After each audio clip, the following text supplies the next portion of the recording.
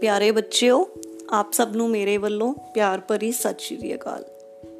ਮੈਂ ਨਿਸ਼ੂ, ਸਮਾਜਿਕ ਸਿੱਖਿਆ ਮਿਸਟਰੈਸ, ਸਰਕਾਰੀ ਕੰਨਿਆ ਸੀਨੀਅਰ ਸੈਕੰਡਰੀ ਸਕੂਲ ਮਲੋਟ, ਜ਼ਿਲ੍ਹਾ ਸ਼੍ਰੀ ਮੁਕਤਸਰ ਸਾਹਿਬ ਤੋਂ ਅੱਜ ਲੈ ਕੇ ਆਈ ਹਾਂ ਤੁਹਾਡੀ 7ਵੀਂ ਜਮਾਤ ਦਾ ਪਾਠ ਨੰਬਰ 15 ਧਾਰਮਿਕ ਵਿਕਾਸ। ਪਿਆਰੇ ਬੱਚਿਓ, ਇਸ ਪਾਠ ਦੇ ਵਿੱਚ ਅਸੀਂ ਮੱਧਕਾਲੀਨ ਯੁੱਗ, ਜਿੰਦਾ ਕਿ ਸਮਾਂ ਕਿੰਨਾ ਹੁੰਦਾ ਹੈ 800 ਤੋਂ 1200 ਈਸਵੀ ਤੱਕ ਦਾ, ਇਸ ਸਮੇਂ ਦੇ ਦੌਰਾਨ ਭਾਰਤ ਵਿੱਚ ਉਤਪੰਨ ਹੋਏ ਵੱਖ-ਵੱਖ ਧਰਮਾਂ ਦੇ ਬਾਰੇ, ਉਹਨਾਂ ਦੇ ਰੀਤੀ ਰਿਵਾਜ਼ਾਂ ਬਾਰੇ, ਉਹਨਾਂ ਦੇ ਤੀਰਥ ਸਥਾਨਾਂ ਬਾਰੇ ਅੱਜ ਅਸੀਂ ਪੜ੍ਹਾਂਗੇ। ਪਿਆਰੇ ਬੱਚਿਓ, ਜਿਹੜਾ ਇਹ ਵਾਲਾ ਪਾਠ ਹੈ, ਇਹਨੂੰ ਬੜੇ ਧਿਆਨ ਨਾਲ ਸੁਣਨਾ, ਕਿਉਂਕਿ ਇਹ ਪਾਠ ਸਿਰਫ ਤੁਹਾਡੇ ਪੇਪਰਾਂ ਦੇ ਨਾਲ ਸੰਬੰਧਿਤ ਨਹੀਂ, ਭਾਵ ਪੇਪਰਾਂ ਦੇ ਵਿੱਚ ਜਿਹੜੇ ਪ੍ਰਸ਼ਨ ਆਉਣਗੇ ਉਹ ਅਸੀਂ ਇਸ ਪਾਠ 'ਚੋਂ ਹੱਲ ਕਰਨੇ ਹੀ ਹੈ। ਨਾਲ ਦੀ ਨਾਲ ਇਹਦੇ ਨਾਲ ਤੁਹਾਡੀ ਪੈਸ ਦੀ ਵੀ ਤਿਆਰੀ ਹੋ ਜਾਏਗੀ। ਤਾਂ ਉਮੀਦ ਹੈ ਤੁਸੀਂ ਬੜੇ ਧਿਆਨ ਨਾਲ ਸੁਣੋਗੇ। ਹੁਣ ਅਸੀਂ ਸਭ ਤੋਂ ਪਹਿਲੇ ਗੱਲ ਕਰਾਂਗੇ ਉੱਤਰ ਭਾਰਤ ਵਿੱਚ ਧਾਰਮਿਕ ਪ੍ਰਣਾਲੀ ਅਤੇ ਸੰਪਰਦਾਵਾਂ ਦਾ ਵਿਕਾਸ। ਬੇਟੇ, ਸ਼ੁਰੂ ਤੋਂ ਹੀ ਜਿਹੜੇ ਰਾਜਪੂਤ ਲੋਕ ਸੀ ਉਹ ਵੀ ਹਿੰਦੂ ਧਰਮ ਦੇ ਦੇਵੀ ਦੇਵਤਿਆਂ ਦੀ ਹੀ ਪੂਜਾ ਕਰਦੇ ਸੀ। ਇਸੇ ਕਰਕੇ ਉੱਥੇ ਹਿੰਦੂ ਧਰਮ ਨੇ ਬੜੀ ਉੱਨਤੀ ਕੀਤੀ। ਉੱਤਰ ਭਾਰਤ ਦੇ ਵਿੱਚ ਸ਼ੈਵ ਮਤ ਅਤੇ ਵੈਸ਼ਨਵ ਮਤ ਦੋਨੋਂ ਹੀ ਬੜੇ ਲੋਕਪ੍ਰਿਯ ਹੋਏ। ਸ਼ੈਵ ਮਤ ਨੂੰ ਮੰਨਣ ਵਾਲੇ ਜਿਹੜੇ ਲੋਕ ਸੀ ਉਹ ਵਿਸ਼ਨੂੰ ਭਗਵਾਨ, ਸ਼ਿਵ ਭਗਵਾਨ ਤੇ ਮਾਤਾ ਦੁਰਗਾ ਦੀ ਪੂਜਾ ਕਰਦੇ ਸਨ, ਅਤੇ ਵੈਸ਼ਨਵ ਮਤ ਨੂੰ ਮੰਨਣ ਵਾਲੇ ਲੋਕ ਵਿਸ਼ਨੂੰ ਅਤੇ ਉਹਨਾਂ ਦੇ 10 ਅਵਤਾਰਾਂ ਦੀ ਪੂਜਾ ਕਰਦੇ ਸੀ। ਇੱਕ ਹੋਰ ਮਤ ਸੀ ਸ਼ਕਤੀ ਮਤ। ਸ਼ਕਤੀ ਮਤ ਨੂੰ ਮੰਨਣ ਵਾਲੇ ਲੋਕ ਦੇਵੀ ਪਾਰਵਤੀ, ਦੁਰਗਾ, ਲਕਸ਼ਮੀ, ਸਰਸਵਤੀ, ਚੰਡਿਕਾ ਅਤੇ ਅੰਬਿਕਾ ਦੀ ਪੂਜਾ ਕਰਦੇ ਸੀ। ਕਿਉਂਕਿ ਇਸ ਸਮੇਂ ਦੌਰਾਨ ਸ਼ੈਵ ਮਤ, ਵੈਸ਼ਨਵ ਮਤ, ਸ਼ਕਤੀ ਮਤ ਪ੍ਰਚਲਿਤ ਸੀ, ਇਸੇ ਕਰਕੇ ਇੱਥੇ ਉੱਤਰ ਭਾਰਤ ਦੇ ਵਿੱਚ ਬੁੱਧ ਧਰਮ ਤੇ ਜੈਨ ਧਰਮ ਦਾ ਜੋ ਪ੍ਰਭਾਵ ਸੀ ਉਹ ਬਹੁਤ ਘਟ ਗਿਆ ਸੀ। ਉੱਤਰ ਭਾਰਤ ਤੋਂ ਬਾਅਦ ਅਸੀਂ ਹੁਣ ਗੱਲ ਕਰਦੇ ਹਾਂ ਦੱਖਣੀ ਭਾਰਤ ਦੇ ਵਿੱਚ। ਦੱਖਣੀ ਭਾਰਤ ਦੇ ਵੀ ਜਿਹੜੇ ਜ਼ਿਆਦਾਤਰ ਲੋਕ ਸੀ ਉਹ ਹਿੰਦੂ ਦੇਵੀ ਦੇਵਤਿਆਂ ਦੀ ਪੂਜਾ ਹੀ ਕਰਦੇ ਸੀ, ਪਰ ਕੁਝ ਰਾਜੇ ਐਸੇ ਵੀ ਸੀ ਜੋ ਬੁੱਧ ਧਰਮ ਤੇ ਜੈਨ ਧਰਮ ਨੂੰ ਮੰਨਦੇ ਸਨ। ਇਸ ਤੋਂ ਇਲਾਵਾ ਇੱਥੇ ਈਸਾਈ ਧਰਮ ਤੇ ਇਸਲਾਮ ਧਰਮ ਵੀ ਪ੍ਰਚਲਿਤ ਹੋਏ ਤੇ ਕਈ ਧਾਰਮਿਕ ਲਹਿਰਾਂ ਨੇ ਵੀ ਜਨਮ ਲਿਆ, ਜਿਨ੍ਹਾਂ ਵਿੱਚੋਂ ਸਭ ਤੋਂ ਇੰਪੋਰਟੈਂਟ ਸੀ ਅਲਵਾਰਾ ਅਤੇ ਨਾਇਨਾਰ। ਨਾਇਨਾਰ ਮਤ ਦੇ ਜਿਹੜੇ ਅਨੁਯਾਈ ਸੀ ਉਹ ਸ਼ਿਵ ਜੀ ਦੀ ਪੂਜਾ ਵਿੱਚ ਭਜਨ ਗਾ ਕੇ ਆਪਣੇ ਮਤ ਦਾ ਪ੍ਰਚਾਰ ਕਰਦੇ ਸੀ, ਤੇ ਜਿਹੜੇ ਅਲਵਾਰ ਮਤ ਵਾਲੇ ਸੀ ਉਹ ਵਿਸ਼ਨੂੰ ਭਗਵਾਨ ਦੀ ਪੂਜਾ ਕਰਦੇ ਸੀ, ਤੇ ਨਾਲ ਹੀ ਉਹ ਸ਼ਿਵਲਿੰਗ ਦੀ ਪੂਜਾ ਵੀ ਕਰਦੇ ਸਨ। ਪਿਆਰੇ ਬੱਚਿਓ, ਇਸ ਸਮੇਂ ਦੇ ਦੌਰਾਨ ਭਾਰਤ ਦੇ ਵਿੱਚ ਬਹੁਤ ਸਾਰੇ ਮਹਾਨ ਸੰਤ ਵੀ ਹੋਏ, ਜਿਨ੍ਹਾਂ ਵਿੱਚੋਂ ਸ਼ੰਕਰਾਚਾਰਿਆ ਜੀ ਇੱਕ ਸੀ। ਸ਼ੰਕਰਾਚਾਰਿਆ ਜੀ ਨੇ ਲੋਕਾਂ ਨੂੰ ਸੰਦੇਸ਼ ਦਿੱਤਾ ਕਿ ਮੁਕਤੀ ਪ੍ਰਾਪਤ ਕਰਨ ਲਈ ਗਿਆਨ ਮਾਰਗ ਸਭ ਤੋਂ ਚੰਗਾ ਸਾਧਨ ਹੈ, ਭਾਵ ਗਿਆਨ ਦੀ ਪ੍ਰਾਪਤੀ ਕਰੋ। ਤੇ ਉਹਨਾਂ ਨੇ ਇੱਕ ਫਿਲਾਸਫੀ ਦਿੱਤੀ। ਉਸ ਫਿਲਾਸਫੀ ਦਾ ਕੀ ਨਾਮ ਸੀ? ਅਦਵੈਤਵਾਦ, ਜਿਸ ਦਾ ਅਰਥ ਇਹ ਸੀ ਕਿ ਪਰਮਾਤਮਾ ਤੇ ਉਸ ਦੀ ਰਚਨਾ, ਭਾਵ ਪਰਮਾਤਮਾ ਤੇ ਜੀਵ ਆਤਮਾ ਦੋਨੋਂ ਇੱਕ ਹਨ। ਔਰ ਇਸੇ ਸਮੇਂ ਦੇ ਦੌਰਾਨ ਦੱਖਣ ਭਾਰਤ ਦੇ ਵਿੱਚ ਰਾਮਾਨੁਜ ਜੀ, ਉਹ ਵੀ ਭਗਤੀ ਲਹਿਰ ਦੇ ਮਹਾਨ ਸੰਤ ਸੀ। ਉਹ ਇੱਕ ਤਮਿਲ ਬ੍ਰਾਹਮਣ ਸੀ ਤੇ ਉਹਨਾਂ ਨੇ ਵੀ ਭਗਤੀ ਮਾਰਗ ਦਾ ਸੰਦੇਸ਼ ਦਿੱਤਾ। ਇਸ ਤੋਂ ਬਾਅਦ ਮਾਧਵ ਵੀ ਦੱਖਣ ਭਾਰਤ ਵਿੱਚ ਕ੍ਰਿਸ਼ਨ ਜੀ ਦੀ ਭਗਤੀ ਦਾ ਪ੍ਰਚਾਰ ਕਰਦੇ ਸੀ। ਔਰ ਤੁਹਾਨੂੰ ਪਤਾ ਹੈ ਕਿ ਮਾਧਵ ਵੀ ਜੋ ਨਾਮ ਹੈ ਉਹ ਕ੍ਰਿਸ਼ਨ ਭਗਵਾਨ ਜੀ ਦਾ ਹੀ ਨਾਮ ਹੈ। ਉਹਨਾਂ ਨੇ 13ਵੀਂ ਸਦੀ ਦੇ ਵਿੱਚ ਵੈਸ਼ਨਵ ਮਤ ਦਾ ਪ੍ਰਚਾਰ ਕੀਤਾ। ਉਹਨਾਂ ਦਾ ਵਿਸ਼ਵਾਸ ਸੀ ਕਿ ਗਿਆਨ, ਕਰਮ ਅਤੇ ਭਗਤੀ ਇਹ ਤਿੰਨੋਂ ਹੀ ਮੁਕਤੀ ਪ੍ਰਾਪਤ ਕਰਨ ਦੇ ਸਾਧਨ ਹਨ। ਪਿਆਰੇ ਬੱਚਿਓ, ਦਿੱਲੀ ਸਲਤਨਤ ਕਾਲ ਦੇ ਸਮੇਂ ਧਾਰਮਿਕ ਪ੍ਰਣਾਲੀ ਅਤੇ ਸੰਪਰਦਾਵਾਂ ਦਾ ਵਿਕਾਸ, ਇਹਦੇ 'ਚ ਅਸੀਂ ਪੜਾਂਗੇ ਦਿੱਲੀ ਸਲਤਨਤ ਕਾਲ ਦੇ ਦੌਰਾਨ ਕੀ ਸੀ। ਇਸਲਾਮ ਅਤੇ ਹਿੰਦੂ ਧਰਮ ਦੋ ਪ੍ਰਮੁੱਖ ਧਰਮ ਸੀ। ਹੁਣ ਅਸੀਂ ਗੱਲ ਕਰਦੇ ਹਾਂ ਇਸਲਾਮ ਧਰਮ ਦੀ। ਇਸਲਾਮ ਧਰਮ ਦੇ ਮੋਢੀ ਕੌਣ ਸੀ? ਹਜ਼ਰਤ ਮੁਹੰਮਦ ਜੀ। ਤੇ ਉਹਨਾਂ ਦਾ ਜਨਮ ਕਦੋਂ ਹੋਇਆ? 570 ਈਸਵੀ ਵਿੱਚ ਮੱਕੇ ਵਿੱਚ ਹੋਇਆ। ਹਜ਼ਰਤ ਮੁਹੰਮਦ ਦੇ ਉੱਤਰਾਧਿਕਾਰੀਆਂ ਨੂੰ ਖਲੀਫਾ ਕਿਹਾ ਜਾਂਦਾ ਸੀ। ਤੇ ਭਾਰਤ ਵਿੱਚ ਇਸ ਧਰਮ ਦੀ ਸਥਾਪਨਾ ਹੋਈ ਸੀ 8ਵੀਂ ਸਦੀ ਵਿੱਚ ਸਿੰਧ ਵਿਖੇ, ਤੇ 10ਵੀਂ ਸਦੀ ਦੇ ਵਿੱਚ ਜਿਹੜਾ ਇਸਲਾਮ ਧਰਮ ਹੈ ਉਹ ਪੰਜਾਬ ਵਿੱਚ ਵੀ ਪ੍ਰਚਲਿਤ ਹੋ ਗਿਆ ਸੀ। ਇਸਲਾਮ ਧਰਮ ਦੇ ਸਿਧਾਂਤ, ਜਿਵੇਂ ਕਿ ਹਰ ਧਰਮ ਦੇ ਆਪਣੇ ਆਪਣੇ ਸਿਧਾਂਤ ਹੁੰਦੇ ਨੇ, ਹੁਣ ਅਸੀਂ ਇਸਲਾਮ ਧਰਮ ਦੇ ਸਿਧਾਂਤ ਪੜਾਂਗੇ। ਅੱਲਾ ਬਿਨਾਂ ਕੋਈ ਹੋਰ ਪਰਮਾਤਮਾ ਨਹੀਂ ਹੈ ਤੇ ਹਜ਼ਰਤ ਮੁਹੰਮਦ ਉਹਨਾਂ ਦਾ ਪੈਗੰਬਰ ਹੈ। ਹਰ ਮੁਸਲਮਾਨ ਨੂੰ ਹਰ ਰੋਜ਼ 5 ਵਾਰੀ ਨਮਾਜ਼ ਪੜ੍ਹਨੀ ਚਾਹੀਦੀ ਹੈ ਤੇ ਰਮਜ਼ਾਨ ਦੇ ਮਹੀਨੇ ਵਿੱਚ ਰੋਜ਼ੇ ਰੱਖਣੇ ਚਾਹੀਦੇ ਹਨ। ਹਰ ਇੱਕ ਮੁਸਲਮਾਨ ਨੂੰ ਆਪਣੇ ਜੀਵਨ ਵਿੱਚ ਕਮ ਸੇ ਕਮ ਇੱਕ ਵਾਰ ਮੱਕਾ ਦੀ ਯਾਤਰਾ ਜ਼ਰੂਰ ਕਰਨੀ ਚਾਹੀਦੀ ਹੈ। ਹਰ ਇੱਕ ਮੁਸਲਮਾਨ ਨੂੰ ਆਪਣੀ ਨੇਕ ਕਮਾਈ ਵਿੱਚੋਂ ਜ਼ਕਾਤ ਦੇਣਾ ਚਾਹੀਦਾ ਹੈ। ਜ਼ਕਾਤ ਕੀ ਹੁੰਦਾ ਹੈ ਬੱਚਿਓ? ਦਾਨ। ਪਿਆਰੇ ਬੱਚਿਓ, ਇਸ ਸਮੇਂ ਇਸਲਾਮ ਧਰਮ ਵੀ ਦੋ ਸੰਪਰਦਾਵਾਂ ਵਿੱਚ ਵੰਡਿਆ ਗਿਆ ਸੀ, ਉਲਮਾ ਅਤੇ ਸੂਫੀ। ਉਲਮਾ ਸੀ ਜਿਹੜੇ, ਉਹ ਮੁਸਲਮਾਨਾਂ ਦੇ ਧਾਰਮਿਕ ਨੇਤਾ ਹੁੰਦੇ ਸੀ। ਉਹ ਕੁਰਾਨ, ਹਦੀਸ ਤੇ ਹੋਰ ਧਾਰਮਿਕ ਗ੍ਰੰਥ ਪੜ੍ਹਦੇ ਸੀ ਤੇ ਉਹ ਮੁਸਲਮਾਨਾਂ ਨੂੰ ਧਾਰਮਿਕ ਅਤੇ ਪਵਿੱਤਰ ਜੀਵਨ ਬਤੀਤ ਕਰਨ ਦਾ ਸੰਦੇਸ਼ ਦਿੰਦੇ ਸਨ। ਸੂਫੀ ਮਤ ਦੇ ਜਿਹੜੇ ਅਨੁਯਾਈ ਸੀ, ਉਹ ਕਹਿੰਦੇ ਸੀ ਵੀ ਪਰਮਾਤਮਾ ਇੱਕ ਹੈ। ਉਹ ਇੱਕੋ ਅੱਲਾ ਵਿੱਚ ਵਿਸ਼ਵਾਸ ਰੱਖਦੇ ਸੀ ਤੇ ਉਦੋਂ ਬਿਨਾਂ ਕਿਸੇ ਹੋਰ ਦੀ ਪੂਜਾ ਨਹੀਂ ਕਰਦੇ ਸਨ।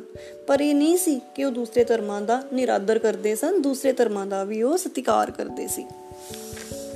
ਪਿਆਰੇ ਬੱਚਿਓ, ਜਿੰਨਾ ਵੀ ਅਸੀਂ ਧਰਮਾਂ ਦੇ ਬਾਰੇ ਵਿੱਚ ਪੜਾਂਗੇ, ਤੁਸੀਂ ਖੁਦ ਹੀ ਦੇਖੋਗੇ ਕਿ ਆਲਮੋਸਟ ਸਾਰੇ ਧਰਮਾਂ ਦੇ ਜਿਹੜੇ ਵਿਚਾਰ ਨੇ, ਸਿਧਾਂਤ ਨੇ, ਇੱਕੋ ਵਰਗੇ ਜਿਹੇ ਹੁੰਦੇ ਨੇ, ਕਿਉਂਕਿ ਸਾਰਿਆਂ ਨੂੰ ਪਤਾ ਹੈ ਕਿ ਪਰਮਾਤਮਾ ਇੱਕ ਹੈ। ਹੁਣ ਅਸੀਂ ਗੱਲ ਕਰਾਂਗੇ ਮੱਧਕਾਲੀਨ ਭਾਰਤ ਵਿੱਚ ਹਿੰਦੂ ਧਰਮ ਦੇ ਵਿਕਾਸ ਬਾਰੇ।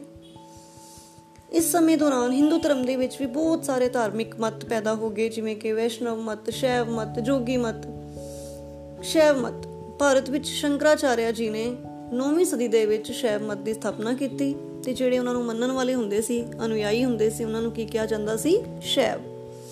ਵੈਸ਼ਨਵ ਮਤ ਵੀ ਭਗਤੀ ਦਾ ਇੱਕ ਨਵਾਂ ਰੂਪ ਸਾਡੇ ਸਾਹਮਣੇ ਆਇਆ। ਇਸ ਧਰਮ ਨੂੰ ਮੰਨਣ ਵਾਲੇ ਜਿਹੜੇ ਲੋਕ ਸੀ, ਉਹ ਵਿਸ਼ਨੂੰ ਜੀ ਦੇ ਅਵਤਾਰ ਰਾਮਚੰਦਰ ਜੀ ਅਤੇ ਭਗਵਾਨ ਕ੍ਰਿਸ਼ਨ ਦੀ ਪੂਜਾ ਕਰਦੇ ਸਨ। ਸ਼੍ਰੀ ਰਾਮਚੰਦਰ ਜੀ ਦੀ ਪੂਜਾ ਕਰਨ ਵਾਲਿਆਂ ਵਿੱਚੋਂ ਰਾਮਾਨੰਦ ਜੀ ਅਤੇ ਭਗਵਾਨ ਕ੍ਰਿਸ਼ਨ ਦੀ ਪੂਜਾ ਕਰਨ ਵਾਲਿਆਂ ਵਿੱਚੋਂ ਚੈਤਨਯ ਮਹਾਪ੍ਰਭੂ ਬੜੇ ਹੀ ਪ੍ਰਸਿੱਧ ਹੋਏ। ਆਓ ਗੱਲ ਕਰੀਏ ਮੁਗਲ ਸਾਮਰਾਜ ਦੇ ਅਧੀਨ ਧਾਰਮਿਕ ਪ੍ਰਣਾਲੀ ਅਤੇ ਸੰਪਰਦਾਵਾਂ ਦਾ ਵਿਕਾਸ। ਮੁਸਲਮਾਨ, ਤੁਹਾਨੂੰ ਪਤਾ ਹੈ, ਇਸਲਾਮ ਧਰਮ ਨੂੰ ਹੀ ਮੰਨਦੇ ਸੀ ਤੇ ਉਹਨਾਂ ਦਾ ਰਾਜ ਪ੍ਰਬੰਧ ਵੀ ਇਸਲਾਮ ਦੇ ਸਿਧਾਂਤਾਂ ਉੱਪਰ ਹੀ ਆਧਾਰਿਤ ਸੀ। ਅਕਬਰ ਬਾਦਸ਼ਾਹ ਨੇ ਧਾਰਮਿਕ ਸਹਿਨਸ਼ੀਲਤਾ ਦੀ ਨੀਤੀ ਅਪਣਾਈ। ਧਾਰਮਿਕ ਸਹਿਨਸ਼ੀਲਤਾ ਦਾ ਮਤਲਬ ਹੁੰਦਾ ਹੈ ਕਿ ਉਹ ਸਾਰੇ ਧਰਮਾਂ ਦਾ ਸਤਿਕਾਰ ਕਰਦਾ ਸੀ। ਅਕਬਰ ਨੇ 1575 ਈਸਵੀ ਦੇ ਵਿੱਚ ਫਤਿਹਪੁਰ ਸੀਕਰੀ ਦੇ ਵਿੱਚ ਇੱਕ ਇਬਾਦਤਖਾਨਾ ਬਣਾਇਆ। ਇਬਾਦਤਖਾਨਾ ਕੀ ਹੁੰਦਾ ਹੈ ਬੇਟੇ? ਉਹ ਸਥਾਨ ਜਿੱਥੇ ਅਕਬਰ ਬਾਦਸ਼ਾਹ ਵੱਖ-ਵੱਖ ਧਰਮਾਂ ਦੇ ਵਿਦਵਾਨਾਂ ਨਾਲ ਧਾਰਮਿਕ ਚਰਚਾ ਕਰਦੇ ਸੀ। ਉਹ ਉੱਥੇ ਹਰ ਵੀਰਵਾਰ ਨੂੰ ਸ਼ਾਮ ਨੂੰ ਇੱਕ ਸਭਾ ਬੁਲਾਉਂਦੇ ਸੀ ਤੇ ਧਾਰਮਿਕ ਮਸਲਿਆਂ ਤੇ ਵਿਚਾਰ ਵਟਾਂਦਰਾ ਕਰਦੇ ਸੀ। ਉਹਨਾਂ ਦਾ ਵਿਚਾਰ ਸੀ ਕਿ ਸੱਚ ਨੂੰ ਕਿਤੇ ਵੀ ਪ੍ਰਾਪਤ ਕੀਤਾ ਜਾ ਸਕਦਾ ਹੈ, ਔਰ ਸਭ ਤੋਂ ਵੱਡਾ ਸੱਚ ਕੀ ਹੈ? ਪਰਮਾਤਮਾ। ਇਸੇ ਕਰਕੇ ਉਹਨਾਂ ਨੇ ਵੱਖ-ਵੱਖ ਧਰਮਾਂ ਦੇ ਲੋਕਾਂ ਦੇ ਲਈ ਇਬਾਦਤਖਾਨੇ ਦੇ ਦਰਵਾਜ਼ੇ ਖੋਲ੍ਹ ਦਿੱਤੇ ਤਾਂ ਕਿ ਸਾਰੇ ਧਰਮਾਂ ਦੇ ਲੋਕ ਇੱਥੇ ਪ੍ਰਵੇਸ਼ ਕਰਨ ਅਤੇ ਅਸੀਂ ਧਾਰਮਿਕ ਵਿਚਾਰ ਵਟਾਂਦਰੇ ਕਰ ਸਕੀਏ। ਤੇ ਅਕਬਰ ਨੇ ਸਾਰੇ ਧਰਮਾਂ ਦੇ ਜਿਹੜੇ ਮੁੱਢਲੇ ਸਿਧਾਂਤ ਸੀ, ਉਹਨਾਂ ਨੂੰ ਇਕੱਠਾ ਕਰਕੇ ਇੱਕ ਨਵਾਂ ਧਰਮ ਬਣਾਇਆ, ਇੱਕ ਨਵਾਂ ਵਿਸ਼ਵਾਸ ਬਣਾਇਆ, ਜਿਸ ਦਾ ਨਾਮ ਸੀ ਦੀਨ ਇਲਾਹੀ। ਅਕਬਰ ਦੇ ਜਿਹੜੇ ਉੱਤਰਾਧਿਕਾਰੀ ਸੀ ਜਹਾਂਗੀਰ ਤੇ ਸ਼ਾਹਜਹਾਂ, ਉਹਨਾਂ ਨੇ ਵੀ ਅਕਬਰ ਵਾਲੀ ਧਾਰਮਿਕ ਨੀਤੀ ਨੂੰ ਅਪਣਾਇਆ, ਭਾਵ ਉਹਨਾਂ ਨੇ ਵੀ ਧਾਰਮਿਕ ਸਹਿਨਸ਼ੀਲਤਾ ਦੀ ਨੀਤੀ ਅਪਣਾਈ। ਪਰ ਔਰੰਗਜ਼ੇਬ, ਜੋ ਕਿ ਬੜਾ ਹੀ ਕੱਟੜ ਸੁੰਨੀ ਮੁਸਲਮਾਨ ਸੀ, ਉਸਨੇ ਇਹ ਵਾਲੀ ਨੀਤੀ ਨਹੀਂ ਅਪਣਾਈ ਸੀ, ਜਿੰਦੇ ਕਰਕੇ ਮੁਗਲ ਸਾਮਰਾਜ ਦੇ ਉੱਪਰ ਇਸ ਚੀਜ਼ ਦਾ ਬੜਾ ਹੀ ਬੁਰਾ ਪ੍ਰਭਾਵ ਪਿਆ। ਬੱਚੇ, ਇਸ ਤੋਂ ਬਾਅਦ ਸਾਡੇ ਕੋਲ ਹੈ ਸੂਫੀ ਲਹਿਰ। ਸੂਫੀ ਮਤ ਇਸਲਾਮ ਧਰਮ ਦੀ ਹੀ ਇੱਕ ਸ਼੍ਰੇਣੀ ਹੈ। ਇਹਨਾਂ ਨੂੰ ਸ਼ੇਖ ਜਾਂ ਪੀਰ ਕਿਹਾ ਜਾਂਦਾ ਸੀ। ਇਸ ਕਾਲ ਦੇ ਦੌਰਾਨ ਉੱਤਰ ਭਾਰਤ ਦੇ ਵਿੱਚ ਸੂਫੀ ਮਤ 'ਚ ਬਹੁਤ ਸਾਰੇ ਸਿਲਸਿਲੇ ਸਥਾਪਿਤ ਹੋ ਗਏ, ਜਿਨ੍ਹਾਂ ਵਿੱਚੋਂ ਪ੍ਰਮੁੱਖ ਕਿਹੜੇ ਸੀ? ਚਿਸ਼ਤੀ ਅਤੇ ਸੁਹਰਾਵਰਦੀ। ਅਜਮੇਰ ਦੇ ਵਿੱਚ ਖਵਾਜਾ ਮੀਨੂਦੀਨ ਚਿਸ਼ਤੀ ਨੇ ਚਿਸ਼ਤੀ ਸਿਲਸਿਲੇ ਅਤੇ ਮੁਲਤਾਨ ਵਿੱਚ ਮਖਦੂਮ ਬਹਾਉਦੀਨ ਜ਼ਕਰੀਆ ਨੇ ਸੁਹਰਾਵਾਦੀ ਸਿਲਸਿਲੇ ਦੀ ਨੀਂਹ ਰੱਖੀ। ਇਨ੍ਹਾਂ ਸਿਲਸਿਲਿਆਂ ਦੇ ਧਾਰਮਿਕ ਵਿਸ਼ਵਾਸ ਤੇ ਪद्धਤੀਆਂ ਵੱਖਰੀਆਂ ਵੱਖਰੀਆਂ ਸੀ। ਜਦੋਂ ਇਹ ਦੋ ਲਹਿਰਾਂ ਹੀ ਬਣ ਗਈਆਂ ਅਲੱਗ-ਅਲੱਗ, ਇੱਕ ਚਿਸ਼ਤੀ ਤੇ ਇੱਕ ਸੁਹਰਾਵਾਦੀ, ਤਾਂ ਇਹਨਾਂ ਦੇ ਜਿਹੜੇ ਸਿਧਾਂਤ ਸੀ ਉਹ ਵੀ ਅਲੱਗ-ਅਲੱਗ ਸੀ। ਸੂਫੀ ਮਤ ਵਿੱਚੋਂ ਹਜ਼ਰਤ ਖਵਾਜਾ ਮਈਨੂਦੀਨ ਚਿਸ਼ਤੀ ਬੜੇ ਹੀ ਪ੍ਰਸਿੱਧ ਹੋਏ। ਉਹਨਾਂ ਦਾ ਜਨਮ ਤਾਂ ਮੱਧ ਏਸ਼ੀਆ 'ਚ ਹੋਇਆ ਸੀ। ਉਹ ਭਾਰਤ ਵਿੱਚ ਕਿੱਥੇ ਰਹਿੰਦੇ ਸੀ? ਅਜਮੇਰ ਵਿਖੇ। 1236 'ਚ ਉਹਨਾਂ ਦੀ ਮੌਤ ਹੋ ਗਈ। ਭਾਰਤ ਤੇ ਦੂਜੇ ਦੇਸ਼ਾਂ ਵਿੱਚੋਂ ਹਜ਼ਾਰਾਂ ਲੋਕ ਅਜਮੇਰ 'ਚ ਦਰਗਾਹ ਤੇ ਤੀਰਥ ਯਾਤਰਾ ਕਰਨ ਲਈ ਆਉਂਦੇ ਹਨ। ਸੂਫੀ ਮਤ ਦੇ ਸਿਧਾਂਤ ਆਓ ਪੜ੍ਹੀਏ ਆਪਾਂ। ਉਹ ਇੱਕ ਅੱਲਾ ਨੂੰ ਮੰਨਦੇ ਸਨ, ਇੱਕ ਪਰਮਾਤਮਾ ਵਿੱਚ ਵਿਸ਼ਵਾਸ ਰੱਖਦੇ ਸਨ। ਅੱਲਾ ਨੂੰ ਪ੍ਰਾਪਤ ਕਰਨ ਦੇ ਲਈ ਉਹ ਪ੍ਰੇਮ ਭਾਵਨਾ ਤੇ ਜ਼ੋਰ ਦਿੰਦੇ ਸੀ, ਭਾਵ ਹਰ ਇੱਕ ਦੇ ਨਾਲ ਪ੍ਰੇਮ ਪਿਆਰ ਨਾਲ ਰਹੋ। ਉਹ ਸੰਗੀਤ ਵਿੱਚ ਵੀ ਵਿਸ਼ਵਾਸ ਰੱਖਦੇ ਸੀ ਕਿ ਸੰਗੀਤ ਦੇ ਜ਼ਰੀਏ ਵੀ ਅਸੀਂ ਪਰਮਾਤਮਾ ਨੂੰ ਪ੍ਰਾਪਤ ਕਰ ਸਕਦੇ ਹਾਂ। ਉਹ ਦੂਸਰੇ ਧਰਮਾਂ ਦਾ ਵੀ ਸਤਿਕਾਰ ਕਰਦੇ ਸਨ ਤੇ ਜਾਤੀ ਪ੍ਰਥਾ ਵਿੱਚ ਬਿਲਕੁਲ ਵੀ ਵਿਸ਼ਵਾਸ ਨਹੀਂ ਰੱਖਦੇ ਸਨ। ਇਹ ਸੀ ਸੂਫੀ ਮਤ। ਸੂਫੀ ਮਤ ਤੋਂ ਬਾਅਦ ਅਸੀਂ ਗੱਲ ਕਰਦੇ ਹਾਂ ਭਗਤੀ ਲਹਿਰ ਦੀ। ਮੱਧਕਾਲੀਨ ਭਾਰਤ ਦੇ ਵਿੱਚ ਭਗਤੀ ਲਹਿਰ ਇੱਕ ਬੜੀ ਪ੍ਰਸਿੱਧ ਲਹਿਰ ਸ਼ੁਰੂ ਹੋਈ, ਜਿਸ ਦਾ ਮੰਤਵ ਕੀ ਸੀ ਕਿ ਹਿੰਦੂ ਧਰਮ ਬੁਰਾਈਆਂ ਨਾਲ ਭਰਿਆ ਪਿਆ ਸੀ ਔਰ ਉਹਨਾਂ ਬੁਰਾਈਆਂ ਨੂੰ ਦੂਰ ਕਰਨਾ ਤੇ ਇਸਲਾਮ ਤੋਂ ਪੈਦਾ ਹੋਏ ਖਤਰੇ ਤੋਂ ਵੀ ਬਚਾਉਣਾ ਸੀ। ਭਗਤੀ ਲਹਿਰ ਦੇ ਕੁਝ ਮੂਲ ਸਿਧਾਂਤ ਨੇ, ਆਓ ਦੇਖੀਏ। ਪਰਮਾਤਮਾ ਇੱਕ ਹੈ, ਗੁਰੂ ਤੇ ਵਿਸ਼ਵਾਸ ਕਰੋ, ਗੁਰੂ ਦੇ ਮਹੱਤਵ ਤੇ ਜ਼ੋਰ ਦਿੱਤਾ ਹੈ।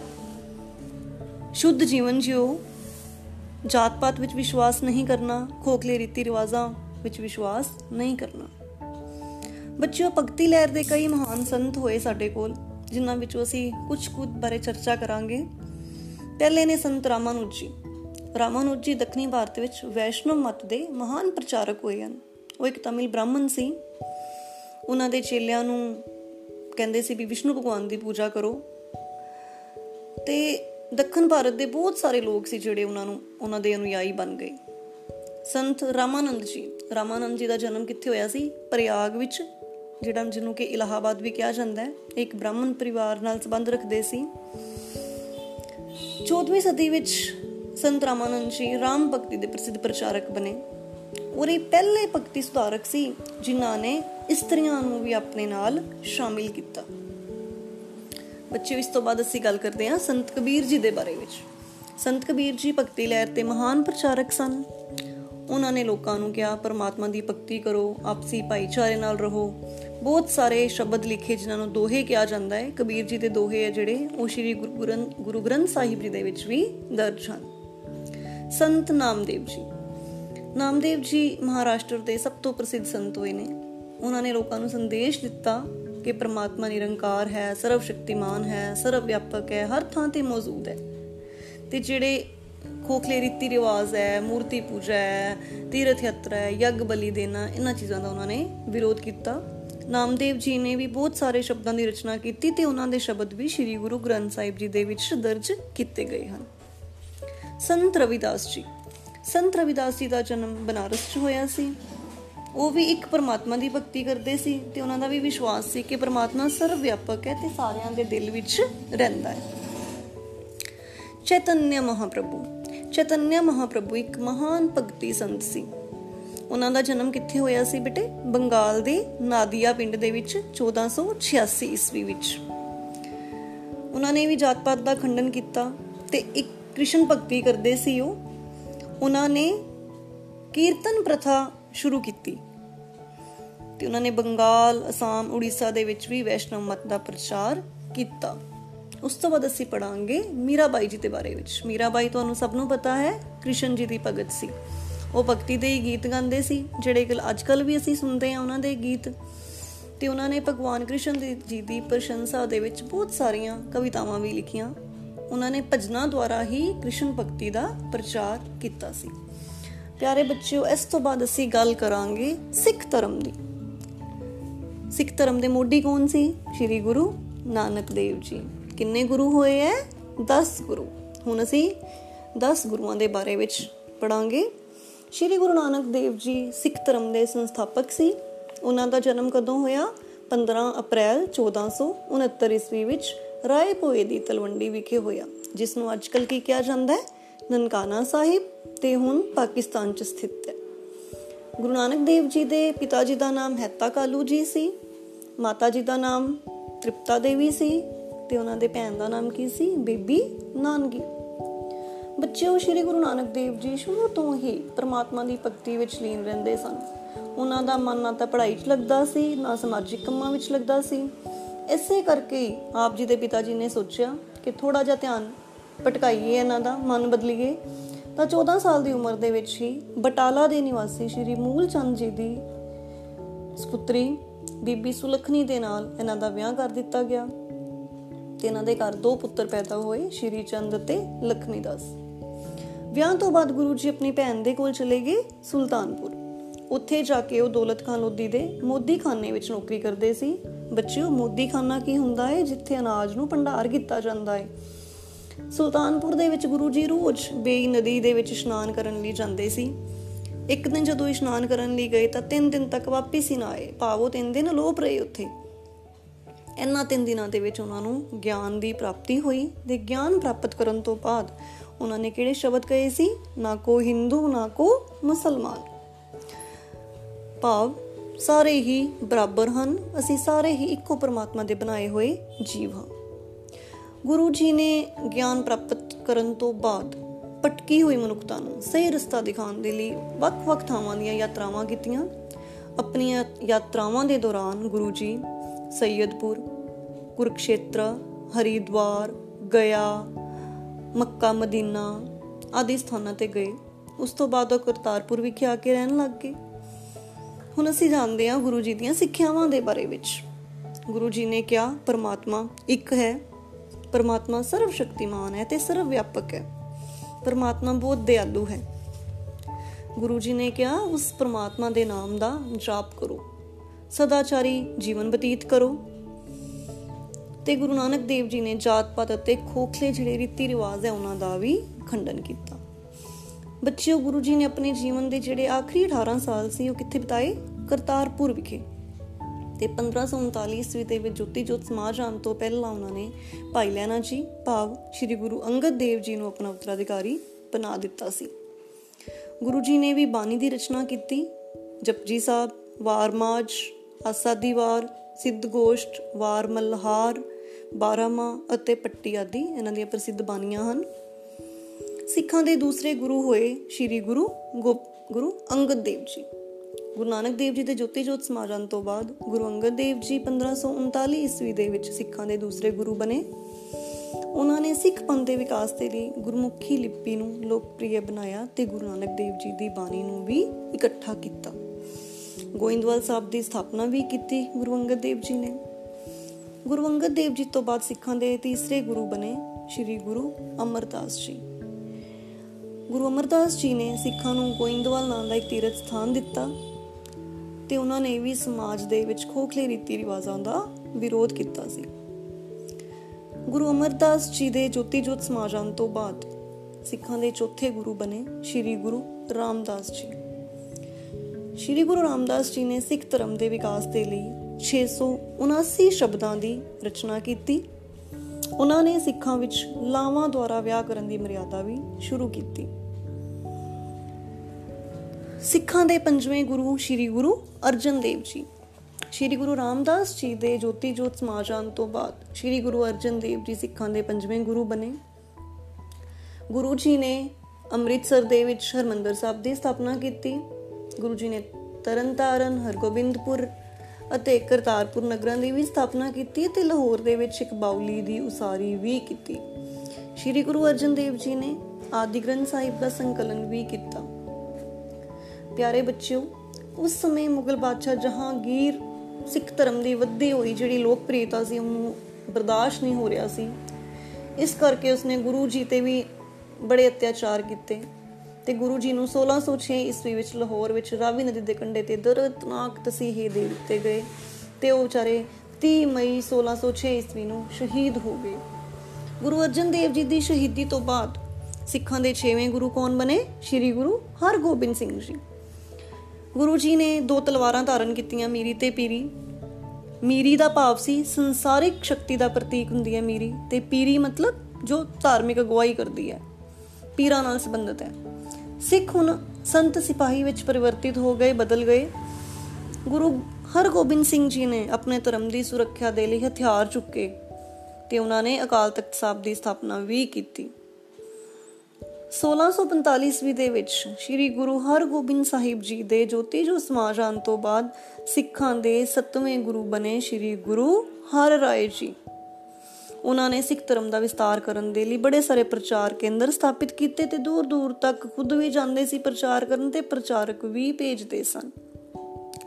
1661 ਈਸਵੀ ਦੇ ਵਿੱਚ ਸ਼੍ਰੀ ਗੁਰੂ ਹਰ ਰਾਏ ਜੀ ਦੇ ਜੋਤੀ ਜੋਤ ਸਮਾ ਜਾਣ ਉਪਰੰਤ ਸ਼੍ਰੀ ਗੁਰੂ ਹਰਕ੍ਰਿਸ਼ਨ ਜੀ ਗੁਰੂ ਗੱਦੀ ਤੇ ਬੈਠੇ। ਜਿਸ ਸਮੇਂ ਉਹ ਗੁਰੂ ਗੱਦੀ ਤੇ ਬੈਠੇ ਉਸ ਸਮੇਂ ਸਿਰਫ ਉਹਨਾਂ ਦੀ ਉਮਰ ਕਿੰਨੀ ਸੀ? 5 ਸਾਲ ਦੀ। ਐਸੇ ਕਰਕੇ ਹੀ ਇਤਿਹਾਸ ਦੇ ਵਿੱਚ ਇਹਨਾਂ ਨੂੰ ਬਾਲ ਗੁਰੂ ਦੇ ਨਾਮ ਨਾਲ ਵੀ ਜਾਣਿਆ ਜਾਂਦਾ ਹੈ। ਚਾਹੇ ਉਹਨਾਂ ਦੀ ਉਮਰ ਬਹੁਤ ਛੋਟੀ ਸੀ ਪਰ ਉਹ ਸਾਰੇ ਕਰਤੱਵ ਬੜੀ ਹੀ ਸੂਝ-ਬੂਝ ਨਾਲ ਕਰਦੇ ਸੀ। ਬੜੀ ਹੀ ਤੇਜ਼ ਬੁੱਧੀ ਸੀ ਤੇ ਉੱਚ ਵਿਚਾਰ ਸੀ ਸ਼੍ਰੀ ਗੁਰੂ ਹਰਕ੍ਰਿਸ਼ਨ ਜੀ ਦੇ। ਜਦੋਂ ਸ਼੍ਰੀ ਗੁਰੂ ਹਰਕ੍ਰਿਸ਼ਨ ਜੀ ਜੋਤੀ ਜੋਤ ਸਮਾਏ ਤਾਂ ਉਸ ਤੋਂ ਬਾਅਦ ਸਿੱਖਾਂ ਦੇ 9ਵੇਂ ਗੁਰੂ ਬਣੇ ਸ਼੍ਰੀ ਗੁਰੂ ਤੇਗ ਬਹਾਦਰ ਜੀ। ਸ਼੍ਰੀ ਗੁਰੂ ਤੇਗ ਬਹਾਦਰ ਜੀ ਸਿੱਖ ਧਰਮ ਦਾ ਪ੍ਰਚਾਰ ਕਰਨ ਅਤੇ ਲੋਕਾਂ ਵਿੱਚ ਫੈਲੇ ਅੰਧ ਵਿਸ਼ਵਾਸਾਂ ਨੂੰ ਦੂਰ ਕਰਨ ਦੇ ਲਈ ਪੰਜਾਬ ਤੇ ਹੋਰ ਕਈ ਪੰਜਾਬ ਤੋਂ ਬਾਹਰ ਦੇ ਸਥਾਨਾਂ ਤੇ ਵੀ ਯਾਤਰਾ ਕਰਨ ਗਏ। ਉਸ ਸਮੇਂ ਮੁਗਲ ਬਾਦਸ਼ਾਹ ਔਰੰਗਜ਼ੇਬ ਦਾ ਰਾਜ ਸੀ। ਮੈਂ ਤੁਹਾਨੂੰ ਪਹਿਲਾਂ ਵੀ ਦੱਸਿਆ ਵੀ ਔਰੰਗਜ਼ੇਬ ਸੀ ਜੋ ਕੱਟੜ ਸੁੰਨੀ ਮੁਸਲਮਾਨ ਸੀ। ਉਹ ਹਿੰਦੂਆਂ ਨੂੰ ਇਸਲਾਮ ਧਰਮ ਵਿੱਚ ਮਿਲਾਉਣਾ ਚਾਹੁੰਦਾ ਸੀ। ਇਸ ਕਰਕੇ ਉਹਨੇ ਕਸ਼ਮੀਰੀ ਪੰਡਤਾਂ ਦੇ ਉੱਪਰ ਬਹੁਤ ਅਤਿਆਚਾਰ ਕੀਤੇ ਤੇ ਸ਼੍ਰੀ ਗੁਰੂ ਤੇਗ ਬਹਾਦਰ ਜੀ ਨੇ ਹਿੰਦੂ ਧਰਮ ਦੀ ਰਾਖੀ ਦੇ ਲਈ 1675 ਈਸਵੀ ਵਿੱਚ ਦਿੱਲੀ ਵਿਖੇ ਆਪਣੇ ਪ੍ਰਾਣਾਂ ਦਾ ਬਲੀਦਾਨ ਦੇ ਦਿੱਤਾ। ਸਿੱਖਾਂ ਦੇ 10ਵੇਂ ਗੁਰੂ ਬਣੇ ਸ਼੍ਰੀ ਗੁਰੂ ਹਰਗੋਬਿੰਦ ਸਿੰਘ ਜੀ। ਸ਼੍ਰੀ ਗੁਰੂ ਹਰਗੋਬਿੰਦ ਸਿੰਘ ਜੀ ਦਾ ਜਨਮ 1666 ਈਸਵੀ ਵਿੱਚ ਪਟਨਾ ਵਿਖੇ ਹੋਇਆ ਸੀ। ਇਹ ਗੁਰੂ ਤੇਗ ਬਹਾਦਰ ਜੀ ਦੇ ਇਕਲੌਤੇ ਪੁੱਤਰ ਸੀ ਤੇ ਜਦੋਂ ਗੁਰੂ ਗੱਦੀ ਤੇ ਬੈਠੇ ਤਾਂ ਉਮਰ ਕਿੰਨੀ ਸੀ? ਸਿਰਫ 9 ਸਾਲ ਦੀ। ਬੱਚੇ, ਉਸ ਸਮੇਂ ਵੀ ਭਾਰਤ ਵਿੱਚ ਔਰੰਗਜ਼ੇਬ ਦਾ ਰਾਜ ਸੀ। ਉਸਨੇ ਇਸਲਾਮ ਧਰਮ ਨੂੰ ਨਾ ਮੰਨਣ ਵਾਲੇ ਕਈ ਹਿੰਦੂਆਂ ਨੂੰ ਮਰਵਾ ਦਿੱਤਾ ਸੀ ਤੇ ਸ਼੍ਰੀ ਗੁਰੂ ਗੋਬਿੰਦ ਸਿੰਘ ਜੀ ਨੇ ਮੁਗਲਾਂ ਦੇ ਅਤਿਆਚਾਰ ਨੂੰ ਖਤਮ ਕਰਨ ਦੇ ਲਈ ਖਾਲਸਾ ਪੰਥ ਦੀ ਸਾਜਨਾ ਕੀਤੀ। ਗੁਰੂ ਗੋਬਿੰਦ ਸਿੰਘ ਜੀ ਨੇ 13 ਅਪ੍ਰੈਲ 1699 ਭਾਵ ਵਿਸਾਖੀ ਵਾਲੇ ਦਿਨ ਅਨੰਦਪੁਰ ਸਾਹਿਬ ਵਿਖੇ ਇੱਕ ਭਾਰੀ ਦੀਵਾਨ ਸਜਾਇਆ। ਉਹਨਾਂ ਨੇ ਉਸ ਦੀਵਾਨ ਦੇ ਵਿੱਚੋਂ 5 ਪਿਆਰਿਆਂ ਦੀ ਚੋਣ ਕੀਤੀ: ਭਾਈ ਦਇਆ ਰਾਮ, ਭਾਈ ਧਰਮਦਾਸ, ਭਾਈ ਮੋਕਮ ਚੰਦ, ਭਾਈ ਸਾਹਿਬ ਚੰਦ ਅਤੇ ਭਾਈ ਹਿੰਮਤ ਰਾਏ। ਔਰ ਇਹਨਾਂ 5 ਪਿਆਰਿਆਂ ਨੂੰ ਗੁਰੂ ਜੀ ਨੇ ਖੰਡੇ ਦਾ ਪਾਹੁਲ ਭਾਵ ਪਹਿਲੇ ਅੰਮ੍ਰਿਤ ਛਕਾਇਆ, ਫਿਰ ਇਹਨਾਂ ਕੋਲੋਂ ਖੁਦ ਅੰਮ੍ਰਿਤ ਧਾਰਨ ਕੀਤਾ, ਖੁਦ ਅੰਮ੍ਰਿਤ ਛਕਿਆ ਤੇ ਇਸ ਤਰ੍ਹਾਂ ਗੁਰੂ ਗੋਬਿੰਦ ਸਿੰਘ ਜੀ ਨੇ ਖਾਲਸਾ ਪੰਥ ਦੀ ਸਾਜਨਾ ਕੀਤੀ। ਖਾਲਸਾ ਪੰਥ ਦੇ ਨਿਯਮਾਂ ਬਾਰੇ ਪੜ੍ਹੀਏ ਆਪਾਂ ਕਿ ਜਦੋਂ ਇੱਕ ਸਿੰਘ ਖਾਲਸਾ ਬਣ ਜਾਂਦਾ ਹੈ ਤਾਂ ਉਹਨੂੰ ਕਿਹੜੇ ਨਿਯਮਾਂ ਦਾ ਪਾਲਨ ਕਰਨਾ ਪੈਂਦਾ ਹੈ। ਖਾਲਸਾ ਪੰਥ ਦਾ ਮੈਂਬਰ ਬਣਨ ਲਈ ਹਰ ਵਿਅਕਤੀ ਨੂੰ ਖੰਡੇ ਦਾ ਪਾਹੁਲ ਭਾਵ ਅੰਮ੍ਰਿਤ ਛਕਣਾ ਜ਼ਰੂਰੀ ਹੈ। ਖਾਲਸਾ ਦੇ ਹਰੇਕ ਪੁਰਸ਼ ਮੈਂਬਰ ਆਪਣੇ ਨਾਮ ਦੇ ਨਾਲ ਸਿੰਘ ਲਗਾਉਣਗੇ ਅਤੇ ਇਸਤਰੀਆਂ ਕੌਰ ਲਗਾਉਣਗੀਆਂ। ਹਰੇਕ ਖਾਲਸਾ ਇੱਕ ਈਸ਼ਵਰ ਤੋਂ ਇਲਾਵਾ ਕਿਸੇ ਹੋਰ ਦੇਵੀ ਦੇਵਤੇ ਦੀ ਪੂਜਾ ਨਹੀਂ ਕਰੇਗਾ। ਹਰ ਖਾਲਸਾ 5 ਕਕਾਰ, ਕੇਸ, ਕੰਗਾ, ਕੜਾ, ਕਛਹਿਰਾ ਅਤੇ ਕਿਰਪਾਨ ਧਾਰਨ ਕਰੇਗਾ। ਹਰੇਕ ਖਾਲਸਾ ਸ਼ਸਤਰ ਧਾਰਨ ਕਰੇਗਾ ਅਤੇ ਧਰਮ ਯੁੱਧ ਲਈ ਹਮੇਸ਼ਾ ਤਿਆਰ ਰਹੇਗਾ। ਹਰ ਖਾਲਸਾ ਸਵੇਰੇ ਜਲਦੀ ਉੱਠ ਕੇ ਇਸ਼ਨਾਨ ਕਰੇਗਾ ਤੇ ਗੁਰਬਾਣੀ ਦਾ ਪਾਠ ਕਰੇਗਾ। ਕਿਸੇ ਕਿਸਮ ਦੀ ਕੋਈ ਨਸ਼ੀਲੀ ਵਸਤੂ ਦਾ ਸੇਵਨ ਨਹੀਂ ਕਰੇਗਾ। ਹਰ ਖਾਲਸਾ ਮਿਹਨਤ ਕਰਕੇ ਆਪਣਾ ਗੁਜ਼ਾਰਾ ਕਰੇਗਾ ਤੇ ਆਪਣੀ ਆਮਦਨ ਦਾ 10ਵਾਂ ਹਿੱਸਾ, ਜਿਸ ਨੂੰ ਦਸਵੰਧ ਕਿਹਾ ਜਾਂਦਾ ਹੈ, ਉਹ ਧਰਮ ਲਈ ਦਾਨ ਕਰੇਗਾ। ਜਦੋਂ ਇੱਕ ਦੂਸਰੇ ਨੂੰ ਮਿਲੇਗਾ ਖਾਲਸਾ ਤਾਂ ਕੀ ਕਹੇਗਾ? ਵਾਹਿਗੁਰੂ ਜੀ ਕਾ ਖਾਲਸਾ, ਵਾਹਿਗੁਰੂ ਜੀ ਕੀ ਫਤਿਹ। ਹਰੇਕ ਖਾਲਸਾ ਜਾਤ ਪਾਤ ਤੇ ਉੱਚ ਨੀਚ ਵਿੱਚ ਵਿਸ਼ਵਾਸ ਨਹੀਂ ਰੱਖੇਗਾ ਤੇ ਉੱਚ ਨੈਤਿਕ ਚਰਿੱਤਰ ਵਾਲਾ ਹੋਏਗਾ। ਪਿਆਰੇ ਬੱਚਿਓ, ਇਹ ਸੀ ਸਾਡਾ ਪਾਠ ਧਾਰਮਿਕ ਵਿਕਾਸ, ਜਿੰਦੇ ਵਿੱਚ ਅਸੀਂ ਵੱਖ-ਵੱਖ ਧਾਰਮਿਕ ਸੰਪਰਦਾਵਾਂ ਦੇ ਬਾਰੇ ਵਿੱਚ ਪੜ੍ਹਿਆ ਹੈ। ਉਮੀਦ ਹੈ ਤੁਸੀਂ ਪਾਠ ਨੂੰ ਬੜੇ ਧਿਆਨ ਨਾਲ ਸੁਣਿਆ ਹੋਏਗਾ ਤੇ ਸਮਝਿਆ ਵੀ ਹੋਏਗਾ ਤੇ ਇਸ ਤਰ੍ਹਾਂ ਤੁਸੀਂ ਪਾਠ ਦੇ ਪਿੱਛੇ ਦਿੱਤੇ ਹੋਏ ਜਿਹੜੇ ਪ੍ਰਸ਼ਨ ਨੇ ਉਹ ਵੀ ਹੱਲ ਕਰ ਸਕਦੇ ਹੋ ਅਤੇ ਪੈਸ ਤੇ ਆਧਾਰਿਤ ਜਿਹੜੇ ਪ੍ਰਸ਼ਨ ਹੋਣਗੇ ਉਹਨਾਂ ਦੇ ਵੀ ਉੱਤਰ ਦੇ ਸਕਦੇ ਹੋ। ਧੰਨਵਾਦ ਪਿਆਰੇ ਬੱਚਿਓ।